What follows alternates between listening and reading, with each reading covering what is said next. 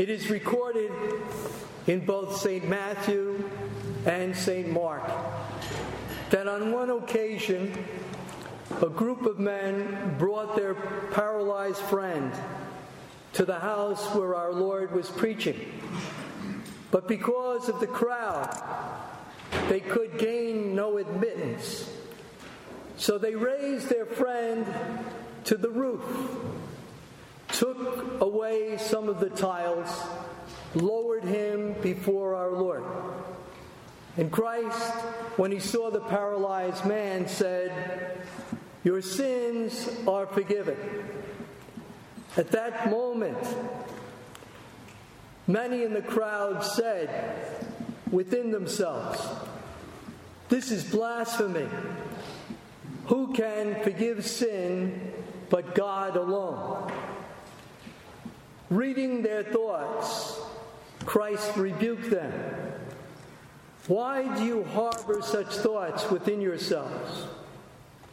Which is easier to say, 'Your sins are forgiven,' or to say to this paralyzed man, 'Arise, take up your bed and walk'? But to show you that the Son of Man, while he is on earth, has the power to forgive sins." Then he said to the paralyzed man, "Arise, take up your bed and walk." And immediately the man took up his bed and walked. By demonstrating that he had the power instantly to cure a man of paralysis, something that his audience could see, Christ proved that he had a power which they could not see, the power to forgive sins. On the night of his resurrection, St. John records, while the apostles were huddled together in the upper room, our Lord came, breathed upon them, and said, "Receive the Holy Spirit. Whose sins you shall forgive, they are forgiven them. Whose sins you shall retain, they are retained." Jesus Christ came into this world to redeem sinners from their sins. He instituted in his church a sacrament, the sacrament of penance, so that if after receiving baptism we commit serious sin, we can have that serious sin removed through a good sacramental confession. He empowered the apostles on the night of his resurrection with a power over his mystical body. 3 days earlier, at the Last Supper, he empowered those same apostles with power over his physical body when he told them, "Do this in memory of me." In every sacrament, it is our Lord who is acting. The priest, in the sacrament of the Eucharist and in all the other sacraments, is the instrument of Jesus Christ. It is Christ, however, who acts. In the 3rd chapter of St. John's Gospel, we are told that the apostles baptized. The great St. Augustine, in his tract on St. John's Gospel, wrote, "Whether it is Peter who baptizes, or whether it is Judas who baptizes, it is Christ who baptizes." St. Augustine was pointing out that Christ is the one who acts in the sacraments, and that an unworthy minister, such as Judas, does not have the power to impede the sacraments. And so we could say the same with regard to penance. Whether it is Peter who absolves, or whether it is Judas who absolves, it is Christ who absolves. Now the apostles handed on the power they received from our Lord, so that at this time, throughout the world, Catholic priests exercise the power to forgive sins. I must point out, however, that the apostles had the fullness of the priesthood, but an ordinary priest does not. The ordinary priest needs jurisdiction in order to hear confessions. This has become a problem during our day because there are many men who are validly ordained priests but do not have faculties. They are, in their own terms, independent priests. They may be members of the Society of St. Pius X. They seek no jurisdiction or faculty from the local bishop. And this, of course, would be a problem. If we want to go to confession, we want to go to a confession to a man who can indeed forgive us from our sins. One who not only is validly ordained, but also one who enjoys jurisdiction, which was given to him by his local ordinary. There is, thanks be to God, in the church that Christ established, the sacrament of penance, which can remove mortal sin committed after baptism. The purpose of the sacrament of penance is to remove mortal sin. We can, of course, confess our venial sins, but venial sins can be removed in other ways. It is only by confessing our mortal sins to the priest that these mortal sins can be remitted. Now, a mortal sin is a serious offense against the law of God. To commit mortal sin, not only what you do must be something which gravely violates the command of God, but you must know it, and you must give full consent to it. We can well understand that if people who do not have the use of reason commit atrocities, even though these atrocities are gravely wrong, the people who commit them are guiltless of serious sin. One has to know that what he is doing is seriously sinful and give full consent of his will to it. If the man thinks that an action he is about to commit is mortally sinful, but in reality it is not, he is, if he follows through, guilty of serious sin. Let us say he thinks that stealing a bunch of bananas is gravely offensive to Almighty God. But he does it. That means he is willing to commit a grave offense, even though what he did in reality was only venially offensive. He himself, because he was willing to commit a grave offense, is guilty. If he is doubtful, if he knows that what he is about to do is wrong, but he doesn't know if it is serious or if it is not. And yet, he willingly commits the fault. He is willing, therefore, to commit grave offense. Now, we are obliged, when we go to confession, to tell the priest all of the mortal sins that we have committed. That is, those mortal sins which have not yet been confessed, according to their kind and according to their number.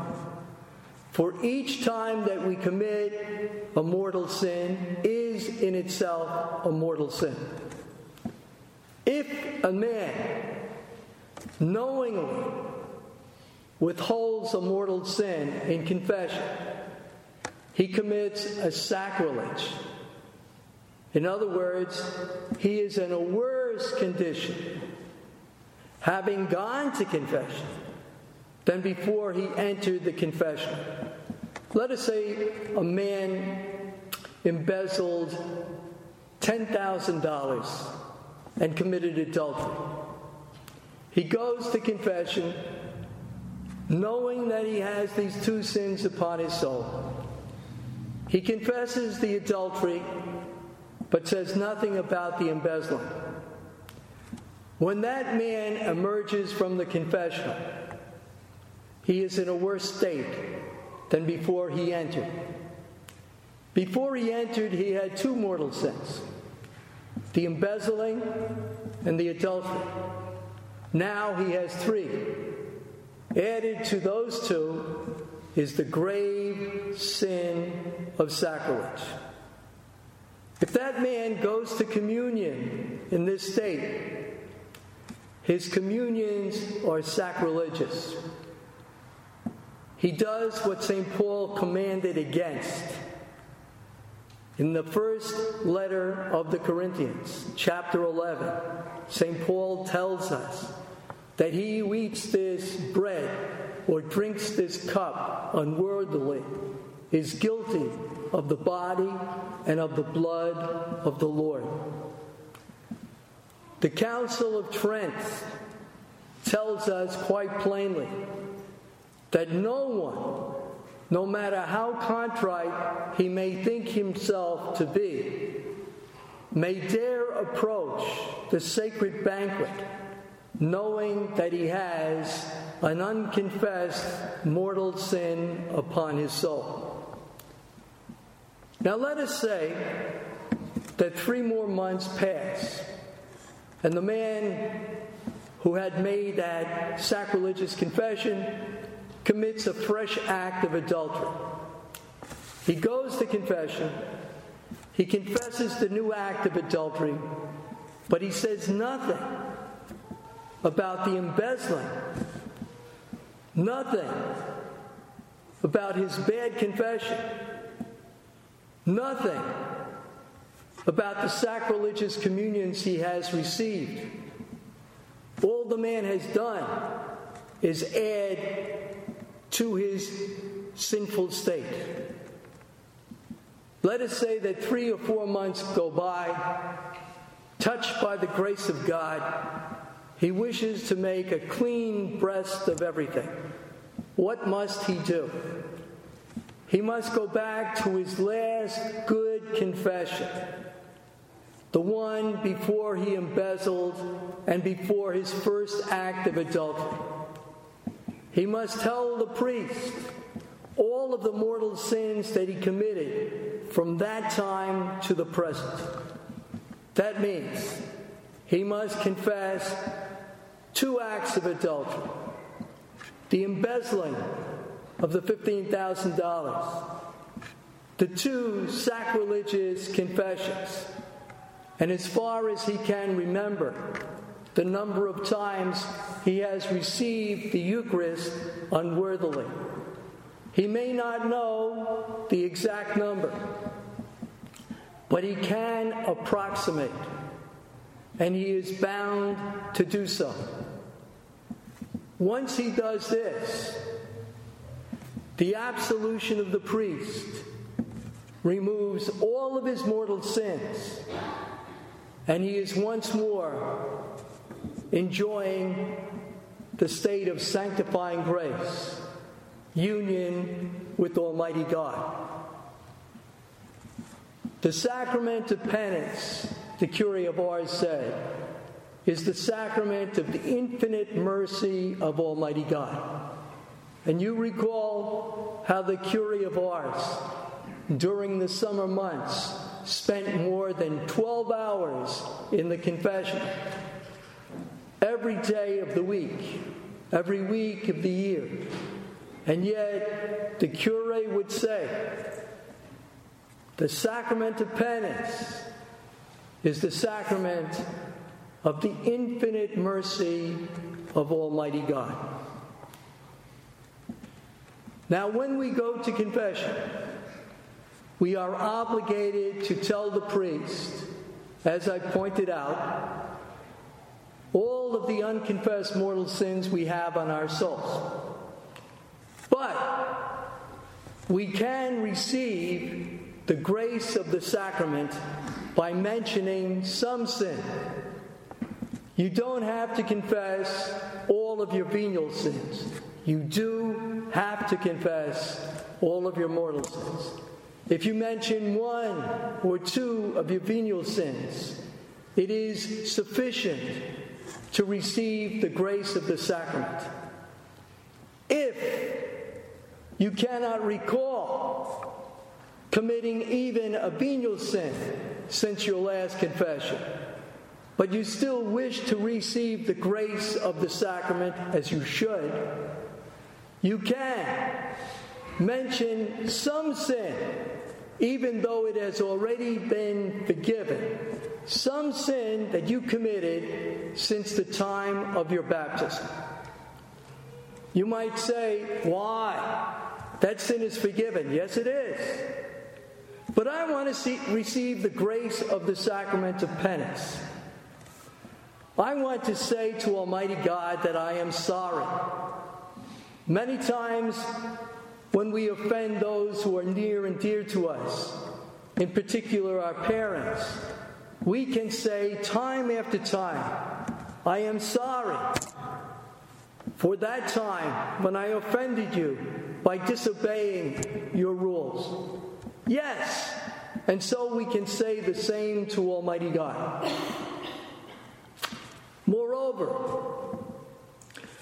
when we accuse ourselves freshly of some sin from the past, some of the temporal punishment we deserve is removed.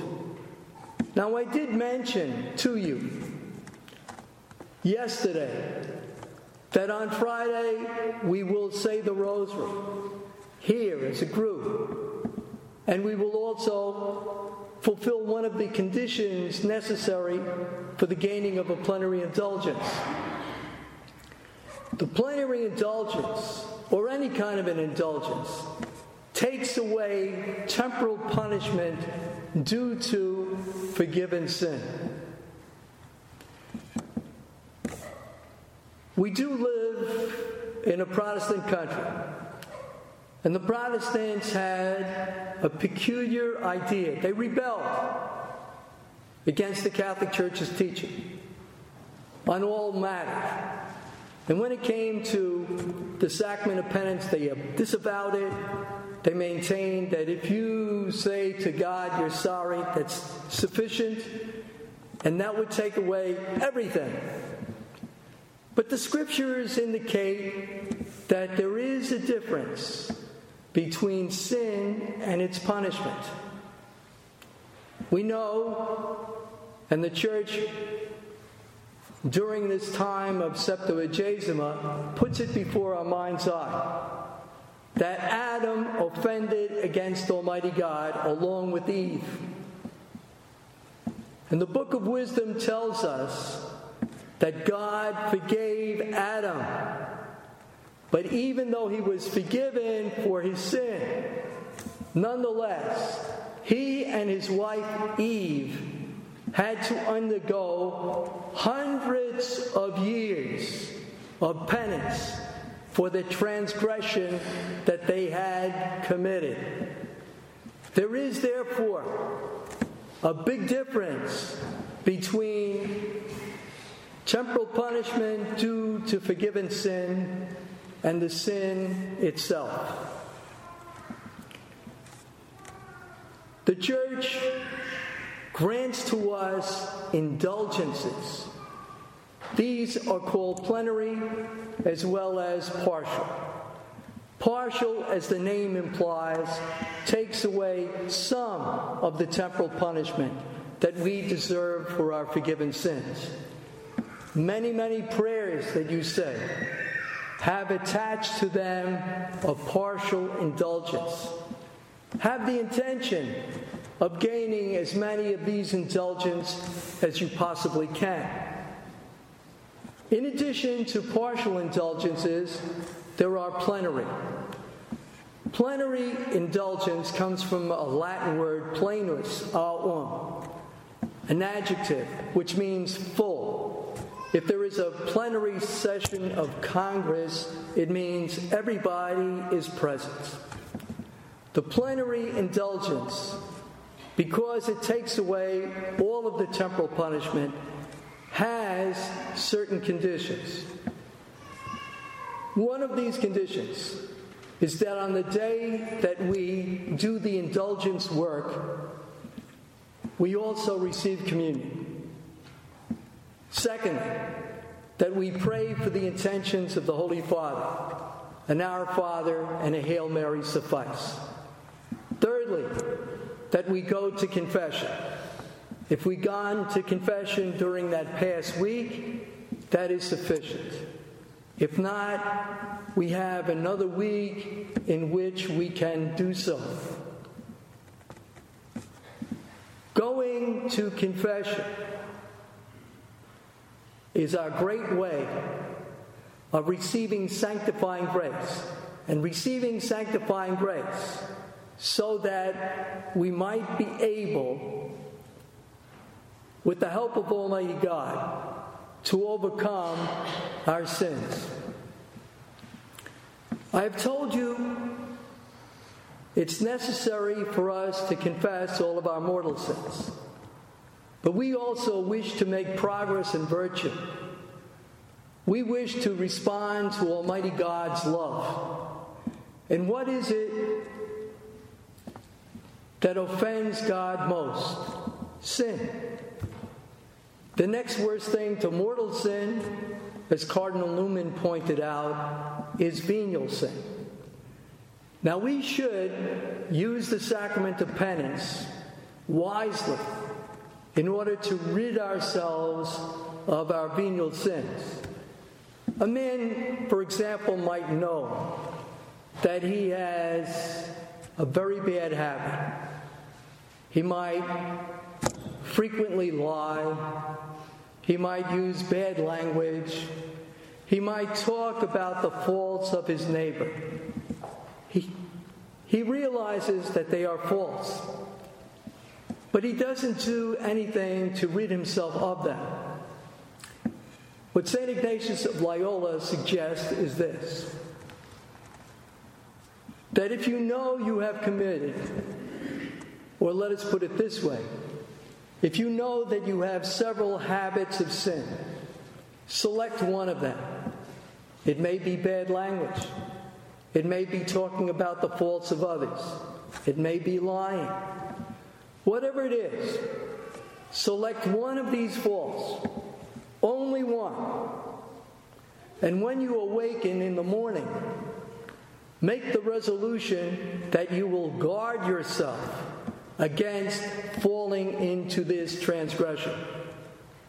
But before you go to bed at night, examine your conscience and see how many times you nevertheless fell into the transgression you resolved to guard yourself against.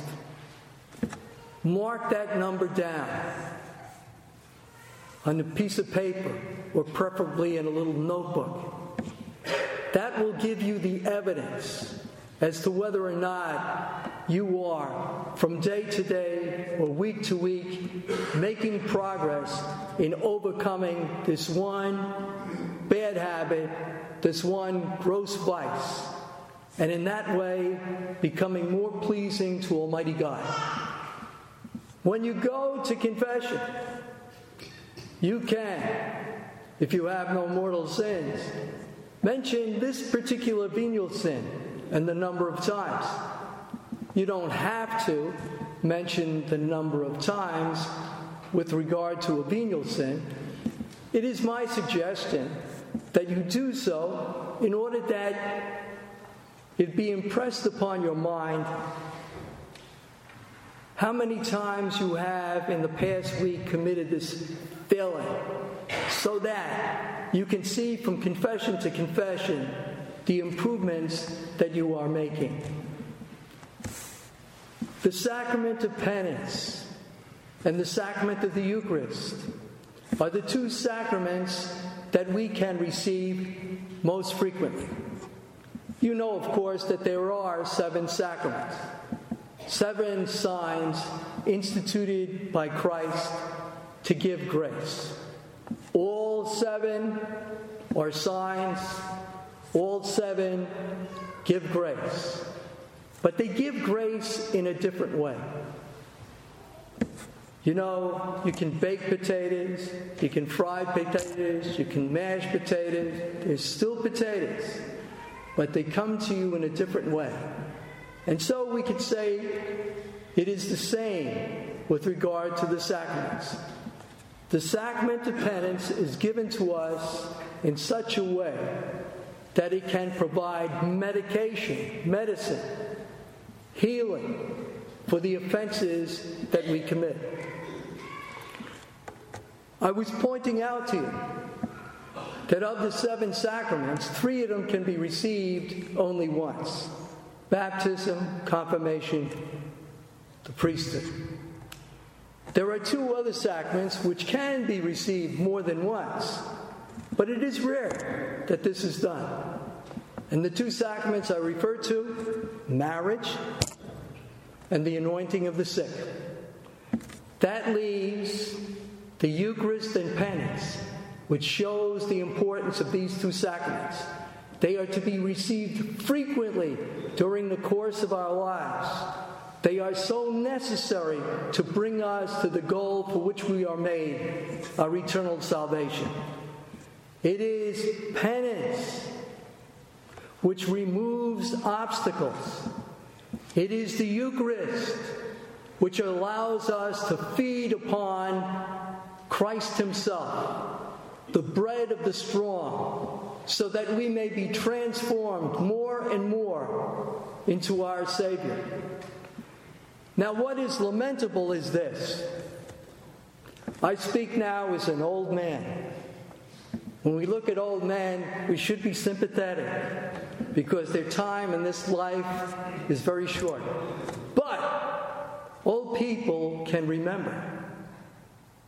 I can remember times when the lines before the confessional were long, and the lines before the communion rail were short.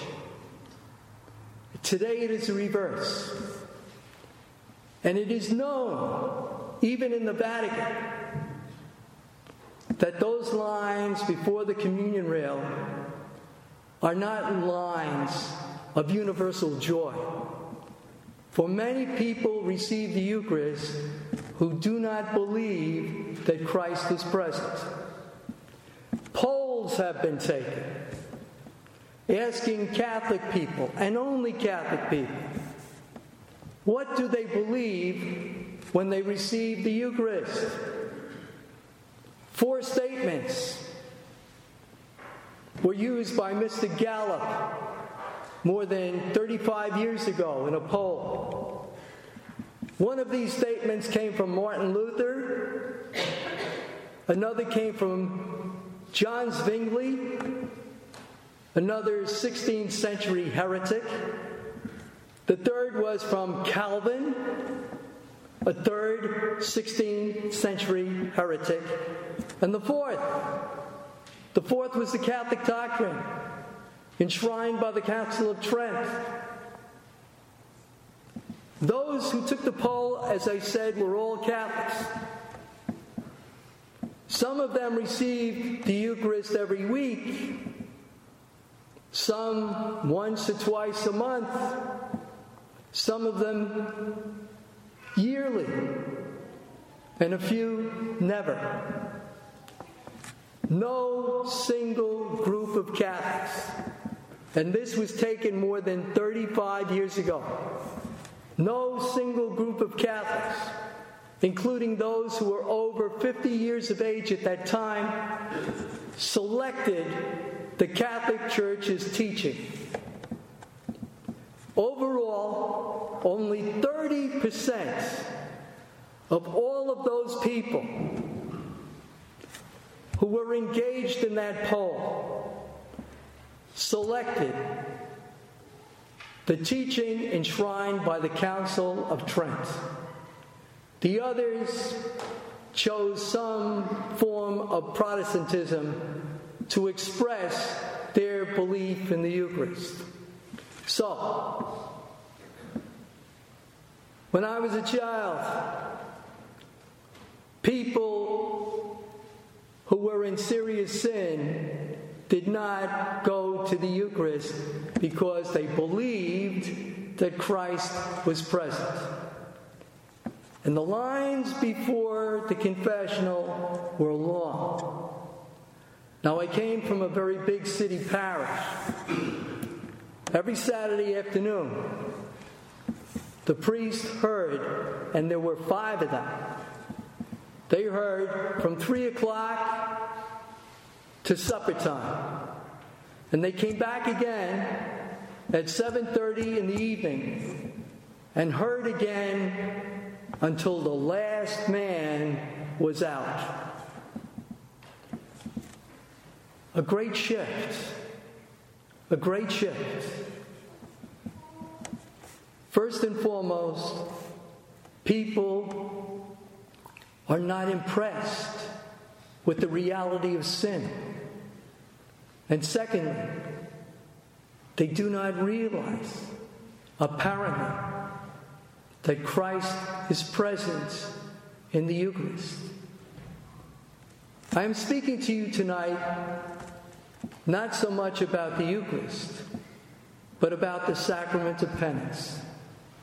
The first thing I told you is, thanks be to God, this sacrament was instituted in the Church in order to remit, take away, mortal sin committed after baptism, so that if we lost the grace that Christ died to give us, we had, in the words of St. Jerome, a second plank that could be our safety when we were shipwrecked.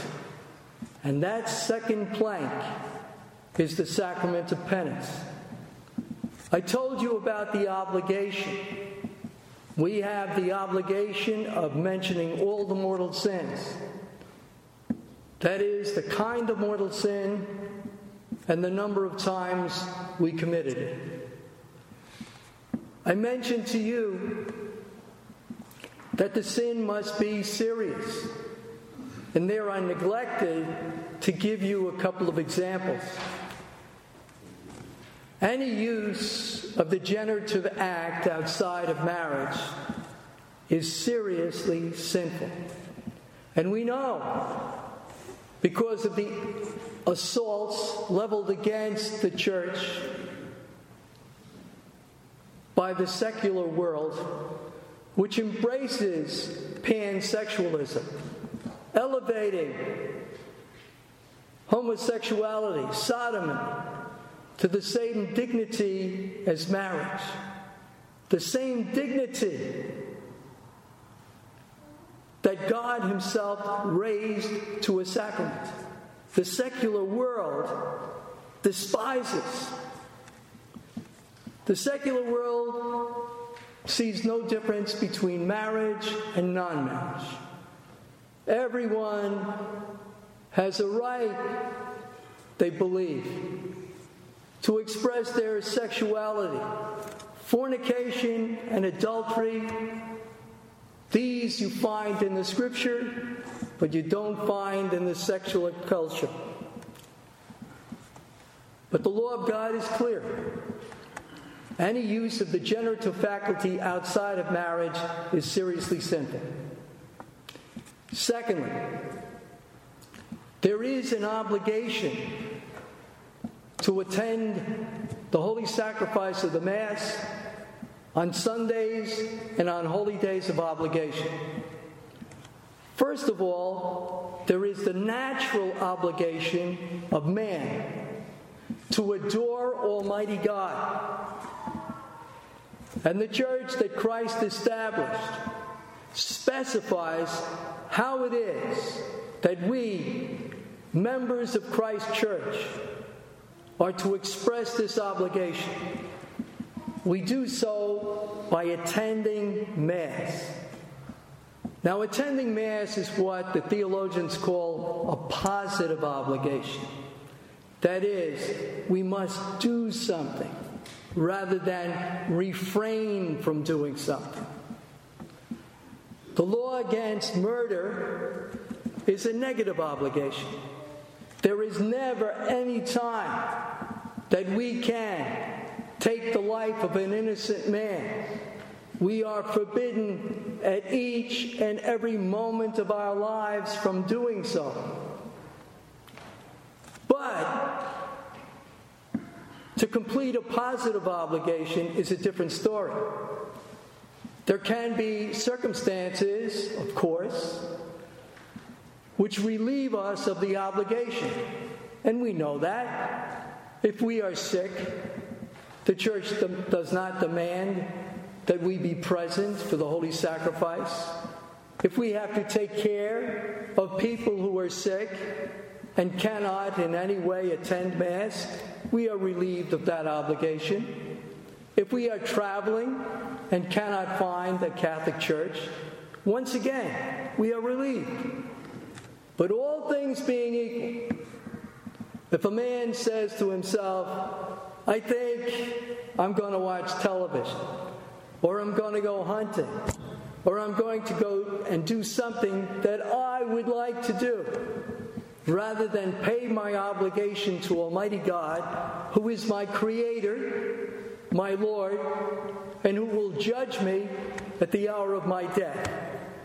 If I defy the law of God, I'm guilty of grave sin. My third example has to do with calumny and detraction. What do these terms mean? Both of them regard our neighbor. Every man is a sinner, but every man has a right to a good reputation. Shakespeare said, "Who steals my purse steals trash. 'Tis something nothing, 'twas mine, 'tis his, and has been slave to thousands. But he who filches from me my good name robs me of that which not enriches self, but makes me poor indeed." We injure the good reputation of another by calumny, which means that we lie. For example, someone might be envious of a virtuous woman and tells some friends, "Oh, but if you knew that this lady years ago had an abortion, you would not regard her in such favorable light." He's lying, accusing the person of serious sin, and consequently he himself, because of that lie, which destroys the reputation of another, is guilty of serious sin. There is a second, called detraction. Detraction comes from another Latin word, traho, trahore, traxi, tractus. Attract, drags your eye to someone whose appearance is pleasurable. Detract tears down. We are guilty of detraction when we make known hidden faults of the neighbor. I'm talking to a friend about possibly an acquaintance, and I mention faults that this person has committed. They are unknown to the one I'm speaking to. What will be the result? He or she will think less of our mutual acquaintance, and consequently, the reputation is torn down. Now, I have to make restitution. If you steal from another, you have to give back what you stole. If you injure the good reputation of another, you have to restore it. So if you told somebody a lie about another person and thereby damaged his or her reputation, you are under obligation to go to that person and to admit that what you said was a lie. Now, when it comes to detraction, you can't very well tell the individual, I told you a lie. That would be a lie. How are you going to restore the good name? You restore the good name by mentioning good things that this person has done in order to offset the bad things which you have reported. Now, in order to get a complete list of all the various kinds of mortal sin, it is good to get a good Catholic catechism. The Catholic catechism, called the Baltimore Catechism, is excellent because it does answer the questions that we want answered with regard to sin. What things are sinful, how gravely sinful, etc. Now we can point this out further. How good Christ is by giving us the sacrament. And Christ has entrusted the ministry of the sacrament to priests. And who are priests? They're men. They're sinners. St. John Chrysostom said it was not to an angel. It's not Christ himself who sits there in judgment. We would be struck dumb. But it is to the shepherds of the flock, who are also members of the flock, that this responsibility has been given because they should have mercy on those who are also sinners. Now look what the church does. She tells us, yes, if you wish to have your sins forgiven, and you must, go to confession. We know that it is embarrassing for you, and therefore it is not necessary that you go to your pastor. You can go to any priest who has faculties, and you do not have to go to him face to face.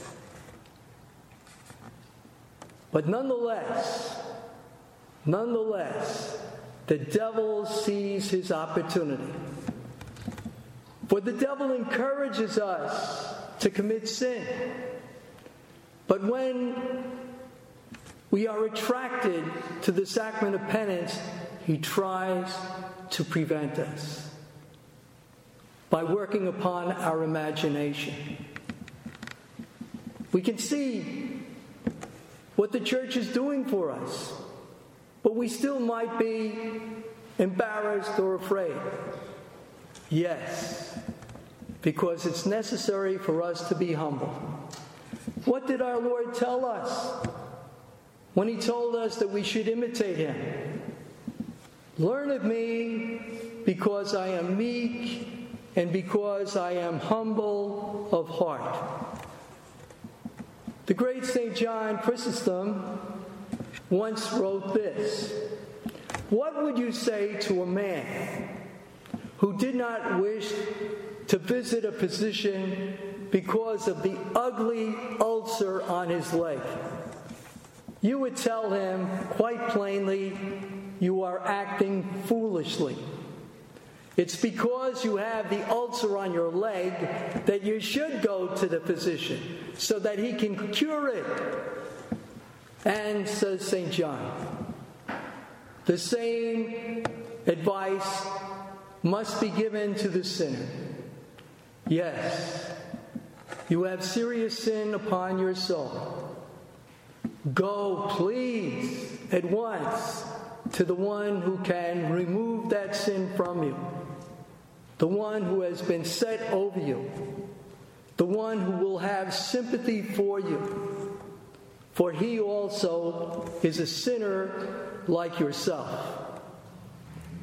The sacrament of penance is the sacrament, in the Curé of Ars words, of the infinite mercy of Almighty God. God bless you. We'll now stand and we can sing Immaculate Mary, at least a couple of standards, and then we will resume.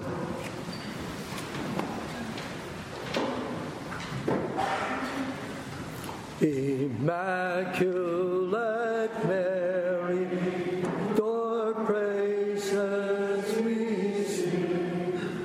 You reign now in splendor with Jesus our King. Ave, Ave, Ave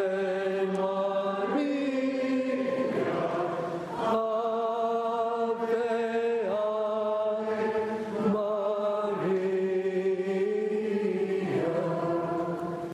Now, the first talk was an instruction on the sacrament of penance.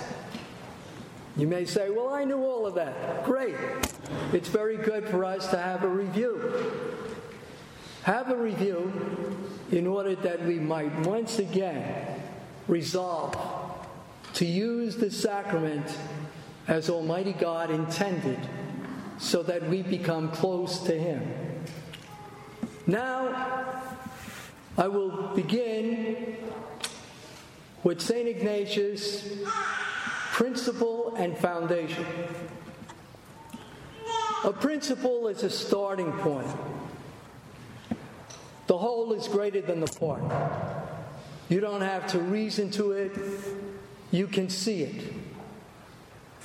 There is also, in philosophy, a principle called the principle of non-contradiction, from which all sorts of other philosophic conclusions can ultimately lead.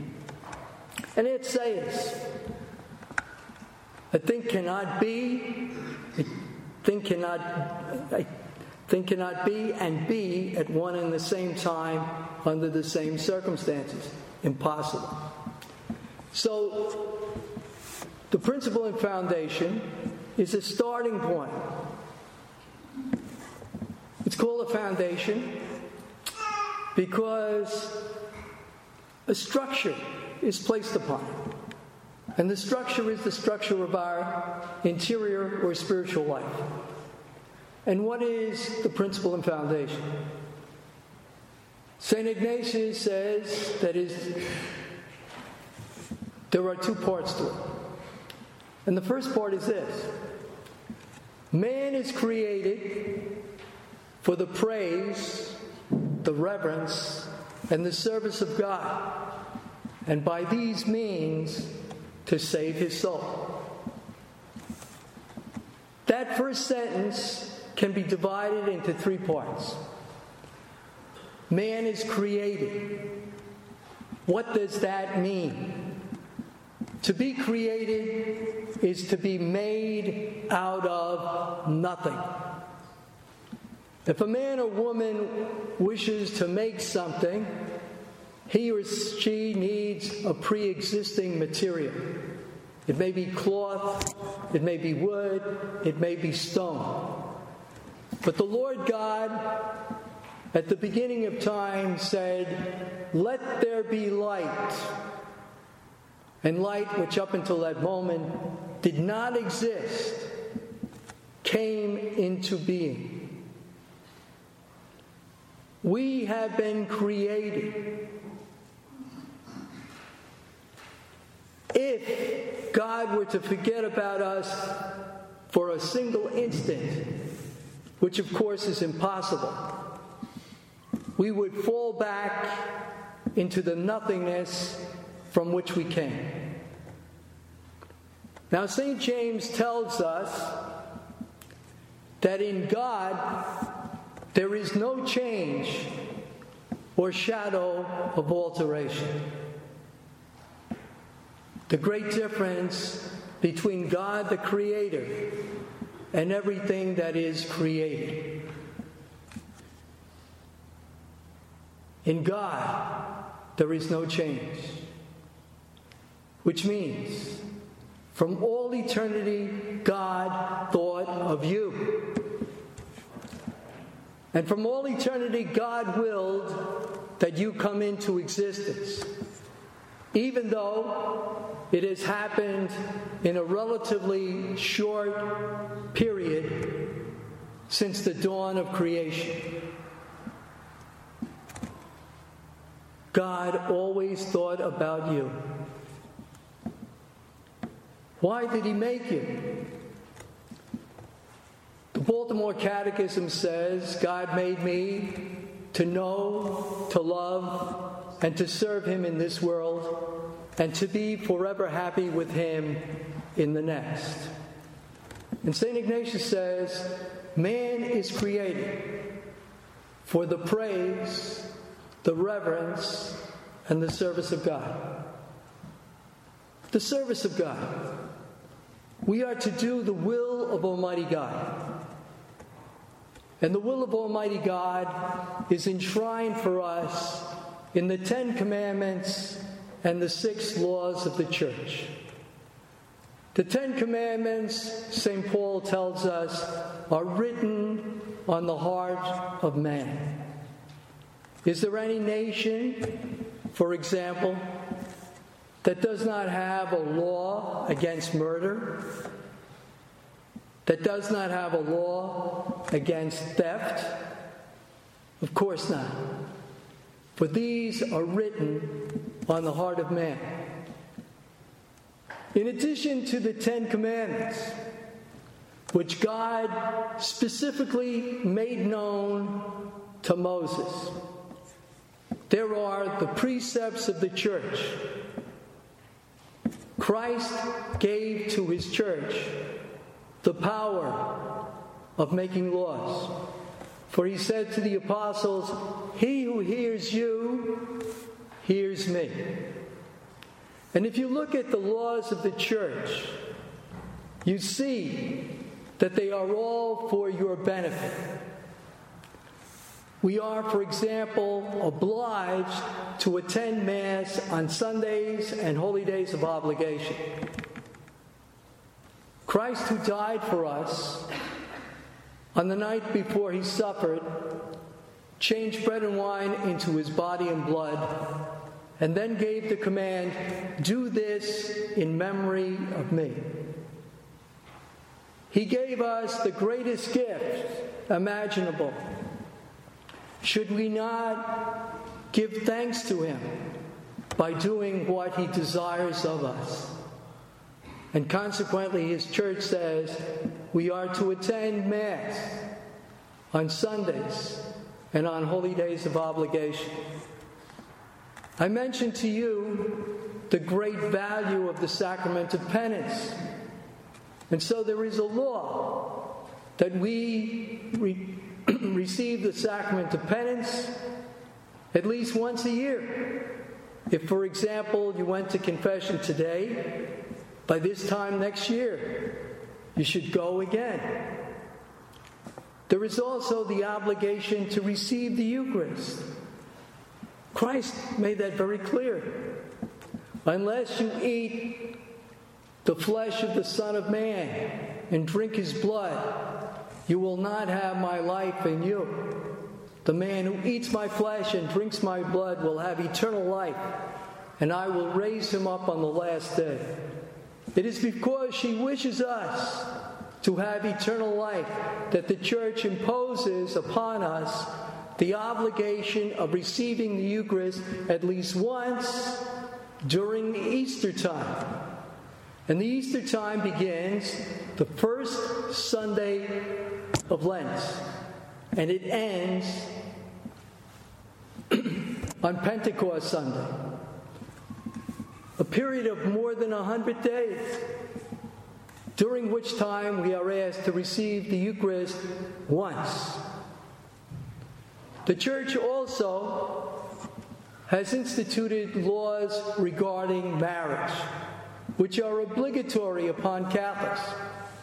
For a Catholic is to marry before a priest and 2 witnesses, since Christ himself raised this natural institution to the dignity of a sacrament. No Catholic can validly marry unless he marries according to the laws of the Catholic Church. And we have an obligation to contribute in some way to the support of the Church. Naturally, if we belong to any organization, we have an obligation to promote that organization financially, according to our means, and so also with regard to the Catholic Church. So, we are to serve God, and we serve God by obeying the 10 Commandments and also the laws of the Church. But I also mentioned that we are to give praise and reverence to God. The psalmist indicates that every creature, merely because it exists, gives glory to God. Because the creature, whether it is an animal, a plant, a rock, whether it is the cold or the heat, merely by existence gives God honor, praise. But we are a special creature, because unlike all of the animals and all of the rocks and all of the plants, we have an intellect and a will. And because of our intellect, we can know that there is a God and become thankful to God because He has created us and because He has so richly endowed us with all manner of blessing, both natural and supernatural. And moreover, we realize that we must come before Almighty God, who will be our judge. And consequently, we give Him praise and reverence. Reverence, it seems to me, comes from the Latin verb verior, which means to fear.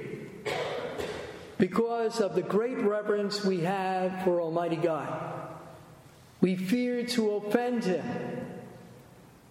And says St. Ignatius, through praise, reverence, and service, by these means, to save his soul.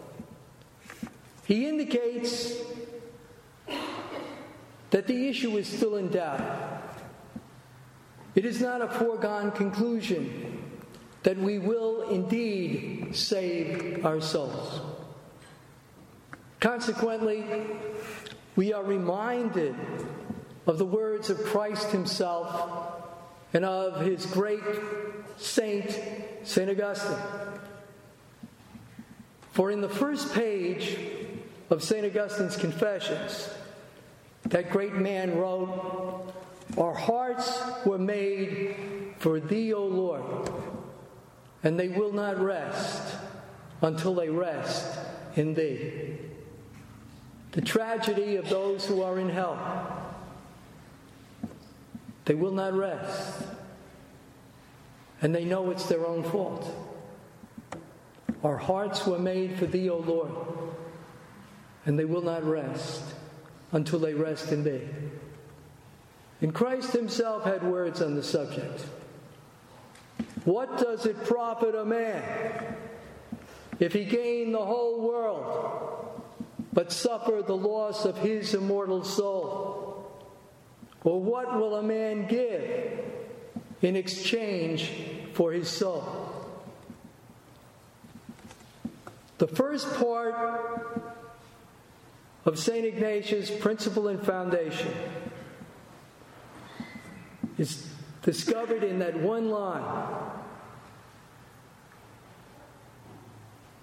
Man was created for the praise, the reverence, and the service of God, and by these means to save his soul. What about everything else? What about all of the animals, all of the rocks, all of the things that man himself has fashioned? We can say that everything else, the rocks, the animals, have the same origin because they were all made by God. But they do not have the same destiny. They were not made for the beatific vision. Their purpose, as St. Jerome points out, is to help man to achieve his purpose. And so St. Ignatius tells us we are to use creatures insofar as they help us towards our eternal salvation, and we are to reject creatures insofar as they impede us from attaining it. The criterion, therefore, that we use is this: will this creature lead me towards God or away from God? Many men will choose creatures because they're pleasant, and they avoid them because they're painful. Sometimes, however, maybe many times, it is the pleasant creature that can lead us astray, and the painful creature that can lead us towards God. I need just point out to you that wine was made for the benefit of man, and yet how many people have become slaves to the pleasant occupation of drinking alcoholic beverages? The painful creature. The painful creature is necessary. Christ himself tells us when he says, unless you do penance, you will all likewise perish. Our Holy Catholic Church imposes upon us penances. It was, in fact, one of the precepts of the Church that I neglected to mention, to fast and to abstain on the days appointed. Why does the Church impose penances on us? Because she's faithful to the words of Christ. And she knows that if left to ourselves, weak creatures that we are, we undoubtedly will not do penance. Now, in ancient days, the penitential season was very demanding. I myself can remember, prior to the Vatican Council, all those people between the ages of 21 and 59 years of age were obliged during the entirety of Lent to fast. They could eat 3 meals, but only one of those 3 meals could be a full meal with meat. The other 2 were meatless, and when added together, did not equal a full meal. All of the Fridays of the year, were days of abstinence. Only fitting. What happened on Friday? Christ died. And so, in memory of Christ's death for me, I should do penance on Friday. Paul VI, when he changed the legislation, did so because the Catholic Church is universal. There are areas in Africa, and probably in the Orient as well, where meat is rare. And so if people had an opportunity on some Friday of the year, the Holy Father did not wish to forbid them.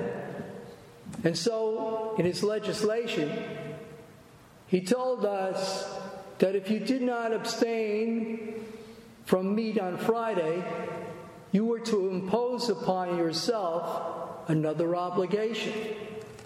I don't know how many people have been instructed that they are still obliged on Friday, in memory of Christ's death, to impose upon themselves some penitential act.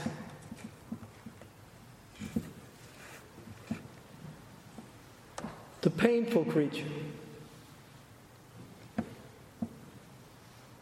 Besides fast and abstinence, we can point out the missionary activity of the Church. Catholic people from the time of Christ have gone throughout the world spreading his message.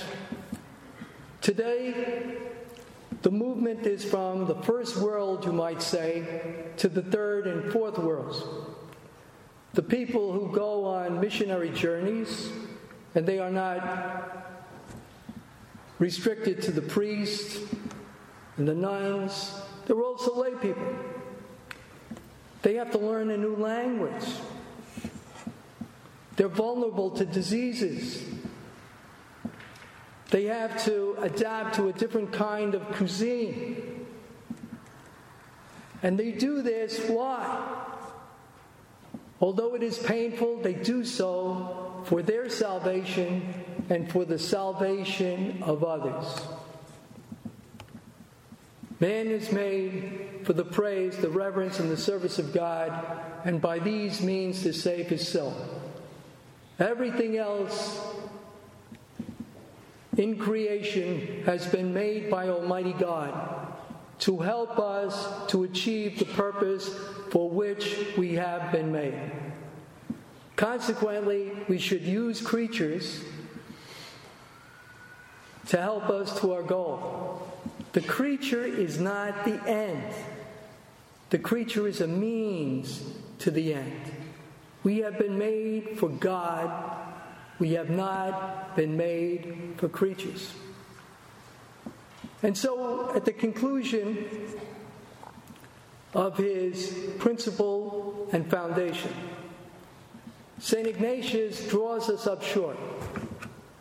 He says, we should not prefer a long life to a short life. We should not prefer health to sickness. We should not prefer riches to poverty, nor honor to dishonor. And when you hear these words, you undoubtedly feel a resistance, if not a rebellion. But after all, these four contradictories named by St. Ignatius are all creatures. We have not been made for creatures. We have been made for God. And certainly, if through poverty, if through sickness, if through dishonor and a short life, I could attain the one thing necessary, my eternal salvation, I would, of course, be foolish to jeopardize that salvation by choosing their opposites. Most of these are beyond our determination. We cannot determine whether we will be sick or whether we will be well, whether we'll live a long life or a short life, whether we'll have honor or dishonor. In fact, saints are found in all of these categories. There are saints that were sick and saints that were well. No one, of course, escapes life unless he passes through death. But St. Francis Xavier, the patron of the Catholic missions, burned himself out like a candle. He was not as sick a day in his life until he reached San Sian Island, within sight of the forbidden kingdom of China, at which time he fell into sickness and died some 4 days later. Louis de Montfort, the great hero or champion of the Blessed Lady, was a man of enormous strength. It is said that he could lift a vat of wine above his head and walk hundreds of yards with it. Although he enjoyed great health, he too died when he was in his 40s. Health, sickness. There are two saints that I use as examples. One is a woman, and the other is a man. The woman is Saint Teresa of Avila. After she pronounced her vows as a young woman, 21 or 22 years of age, she was stricken by some strange form of paralysis and had to leave the convent for some 2 years to be treated by a physician while living at home. Later on, when she was establishing Carmels up and down Spain, she suffered from heart failure, sickness. Padre Pio was alive when I was a boy. He became famous, undoubtedly because many an Italian mother told her son that if he had an opportunity, he should visit the Padre at San Giovanni Rotondo. And so these Italian-American soldiers prevailed upon their chaplains to lead pilgrimages. I met men who met the Padre. One was a member of his congregation, Capuchin, an American from Buffalo who studied abroad in Italy. Just before the outbreak of the Second World War, his superior recalled him and the other seminarians, but they were allowed to visit San Giovanni Rotondo before returning to the States. And he told me there were only 5 or 6 of them in a private audience. They all, of course, spoke Italian. And one of them, because he was a young man, even though he was a religious, he had a brick right between his ears. What he did is he grabbed the mitten of the Padre. And my informant told me that at that moment the eyes of the Padre flashed. And he said, "God bless you, my son."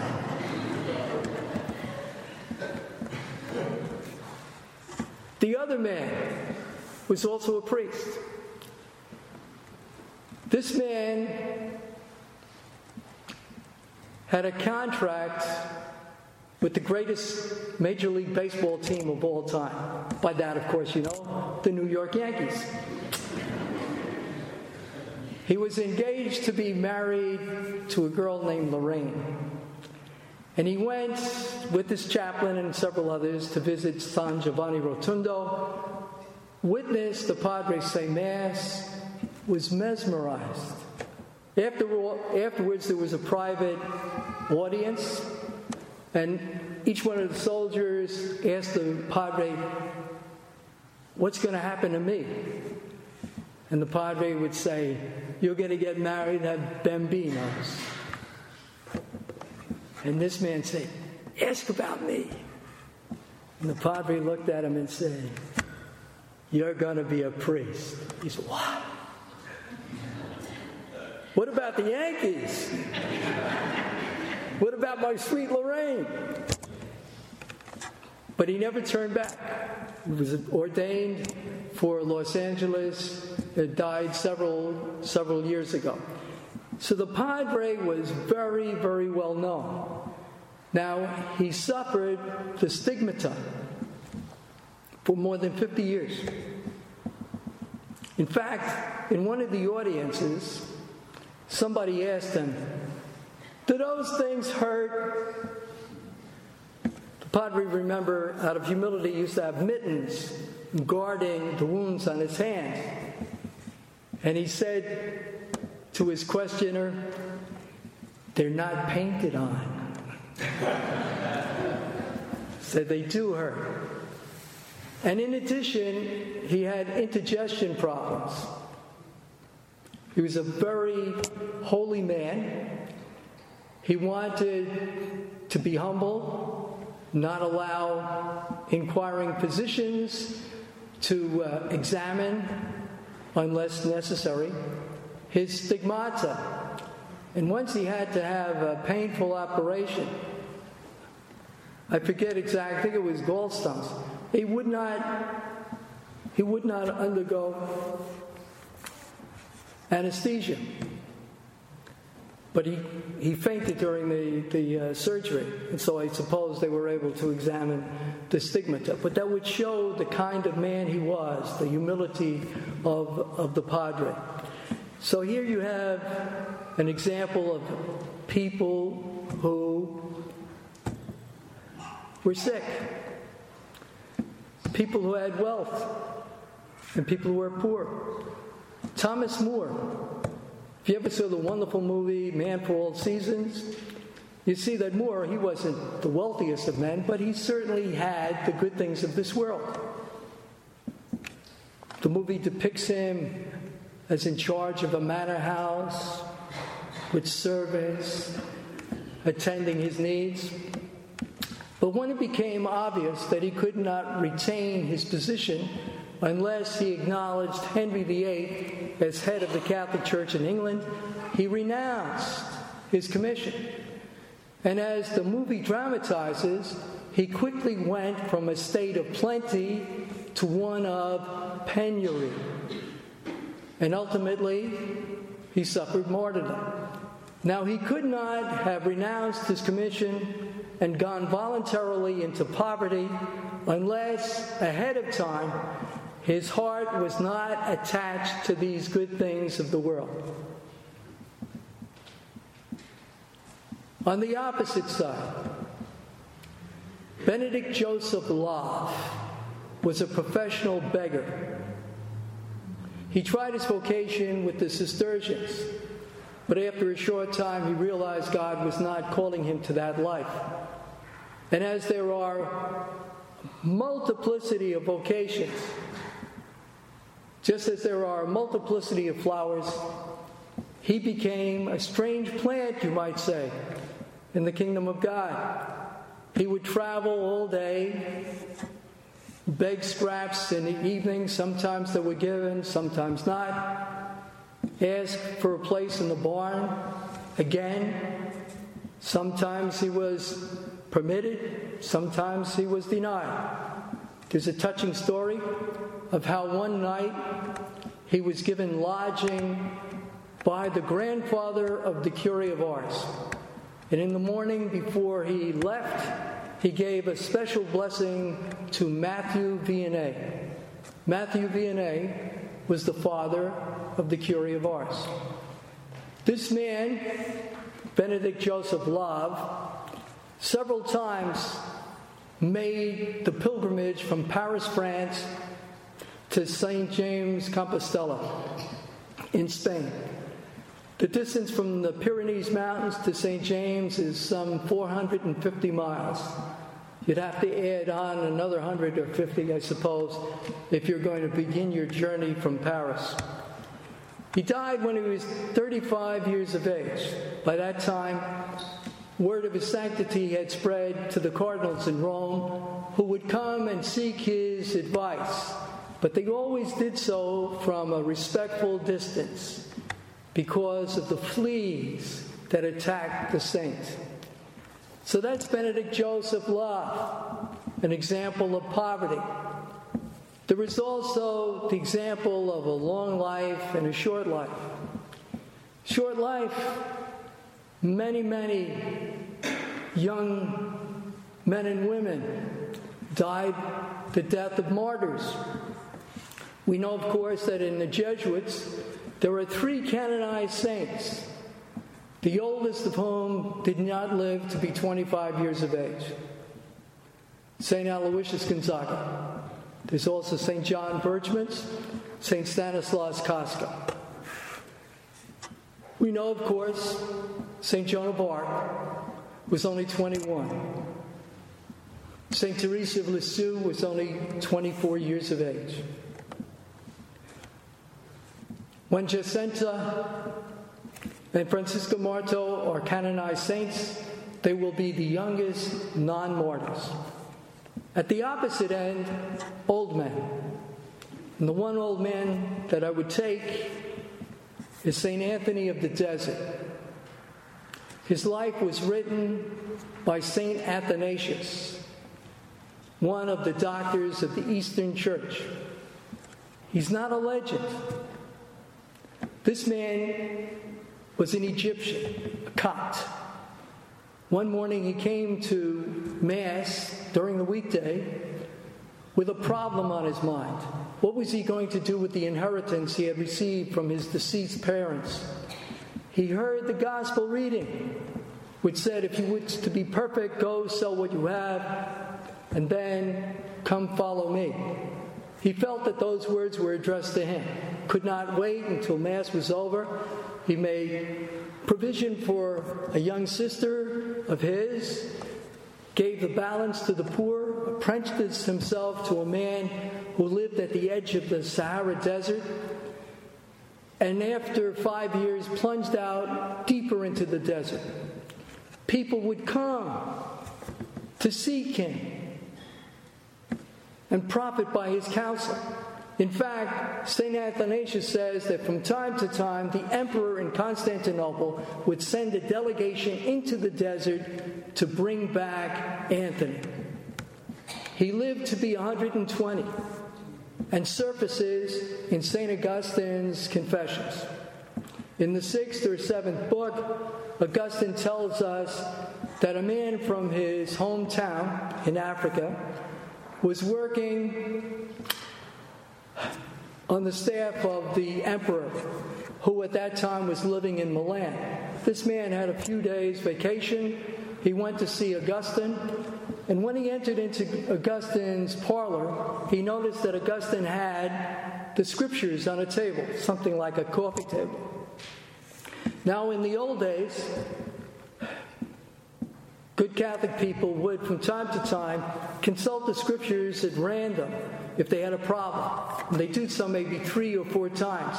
And if all 3 or 4 statements from the scripture answered the problem that they had in their mind, they felt that this was a revelation from God.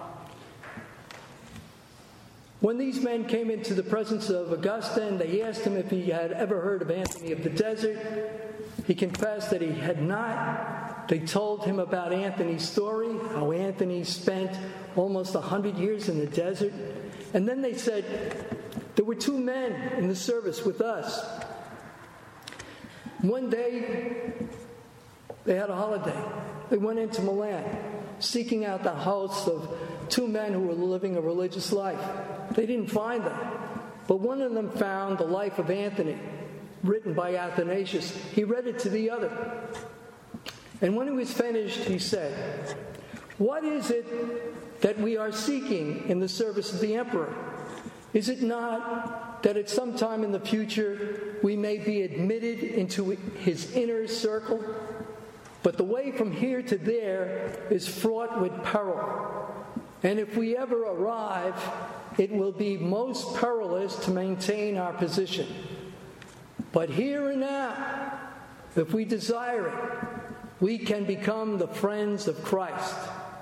So they renounced their commission and became monks. That's not all, said Pontianus. Both of these men were engaged to be married, and when their fiancés heard what they had done, they too abandoned the world and embraced religious life. When he heard this, Augustine was shaken. He excused himself, went into the garden, and started crying. He himself was held back from the following of Christ because of his lust. And now when he heard what these men had done, he was spurred to imitate them.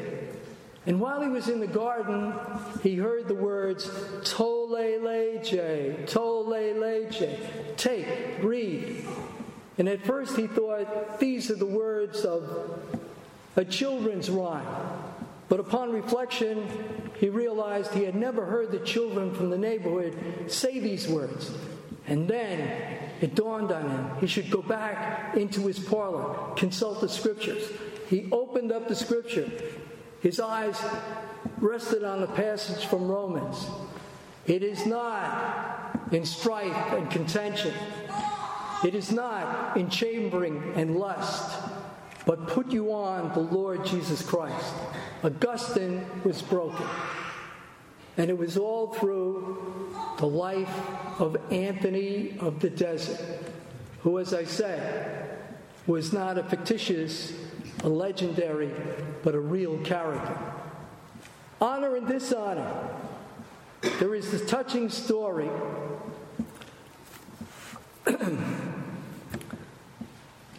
of one of the Redemptor's saints, Gerard Majella, the patron of women in childbirth, who died when he was only 29 years of age. He could have become a Franciscan or a Jesuit, but he decided he would join the new religious congregation established by Alphonsus Liguori. In fact, for a time, he lived in the same house as the saintly founder. A woman, young woman, who had a child outside of marriage, accused the saint of being the father. Alphonsus, alarmed by this rumor, demanded that Gerard come and visit him. He asked him about the question, and Gerard did not defend himself. Consequently, Alphonsus ruled that Gerard was not to receive communion. And this state went on for 3 months, until finally the woman acknowledged that she had calumniated the saint. Thunderstruck, Alphonsus asked Gerard, "Why did you not defend yourself?" And with the wisdom of saints, Gerard said, "I realized that this was a trial God had sent me, and that God would, if he so desired, to relieve me of it in his own good time." Honor, dishonor. Kings have honor, and a number of kings are saints.